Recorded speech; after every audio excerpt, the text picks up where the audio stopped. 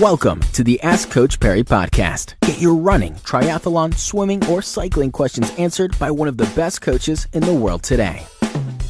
Welcome on to this edition of the Ask Coach Perry Cycling Podcast. My name's Brad Brown, and what a great pleasure to welcome back our cycling coach, Devlin Eden. Devlin, welcome back onto the podcast. Nice to touch base. Thanks, Brad. Sure. Before we get into today's question, Devlin, the 2016 Absa Cape Epic, you've just returned from it. You've just completed your first one. Congratulations. Mad respect, bud. That's incredible. Well done.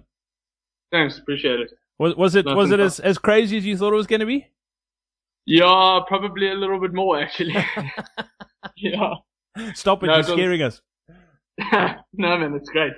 I love that. No, it's crazy, but then it's great. Devlin, no, huge respect, mate. That's it is something else, and to have that sort of under your belt, that you've got that done is huge. Well done, congratulations. Funnily enough, today's question relates to, and it's not. I think it's off the back of the Epic. Someone's obviously watched that and got fired up, and they're keen to get ready for a multi-day stage race, and there are so many of them here in South Africa, particularly, and the Absa Cape Epic, as crazy and as tough as it is, that doesn't have to be your end goal. There's also some great multi-day road races as well. I think of the Cape of Good Hope, which or the Tour of Good Hope, I should say, that just finished just before the Cape Town Cycle Tour. What's the best way to get yourself physically and mentally prepared for one of these multi-day stage races? Yeah, so look, it is a good question, and it seems to be the way cycling is going in the country at the moment. So the multi-day races are the more popular events these days. And I think to start off, if it is something that is a little bit of a nervous thing, as you mentioned, try and find something that's more of a shorter stage race. So something that's a 2-day event first, or a 3-day event. And see if you feel with something like that. In terms of preparation, training is always key. So making sure that you know what it is exactly that the end goal is, so what event you're working towards, the kind of terrain that you're going to be riding, so that you can prepare according for that. And I think a good example now that I learned with Epic, for instance, is just making sure that you are training correctly for the kind of terrain. And the only way you're going to do that is to get out on the bike, riding the hills, getting enough hills in, getting enough technical work in as well. And then from a mental point of view, riding day in and day out. I think that's the next biggest thing. So it's easy enough for us to get out in the week and then we have a day's rest in between. But to be able to ride long rides day in and day out is where the prep actually comes in. And up to the event as well, obviously the closer you get, is to make sure that you're staying healthy throughout and try not to pick up any bugs and anything that could keep you off bike for a period of time.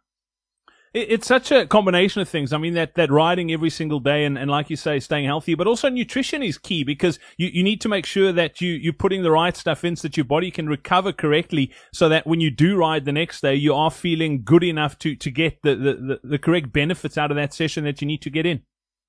Without a doubt, and more so is actually forcing yourself to eat. So again, we get out on the bike and we think we're doing well with the energy drinks that we might be drinking and the food that we're drinking. But you don't actually realize that when you're in something like a stage race, for instance, there's a lot of other things going on, and you actually start forgetting to eat and start forgetting to take things in. So more importantly, it's actually forcing yourself in training to eat when you're not necessarily hungry, and to drink as well, and to keep that going. So it comes with the practice how you're going to race. Well, you've done the Absa Cape Epic now, 8 days on the bike. Have you ridden your bike since, Devlin? No, actually my bike is still in transit on its way back from Cape Town. When are you planning? Are you throwing it away, or are you going to get back on it soon?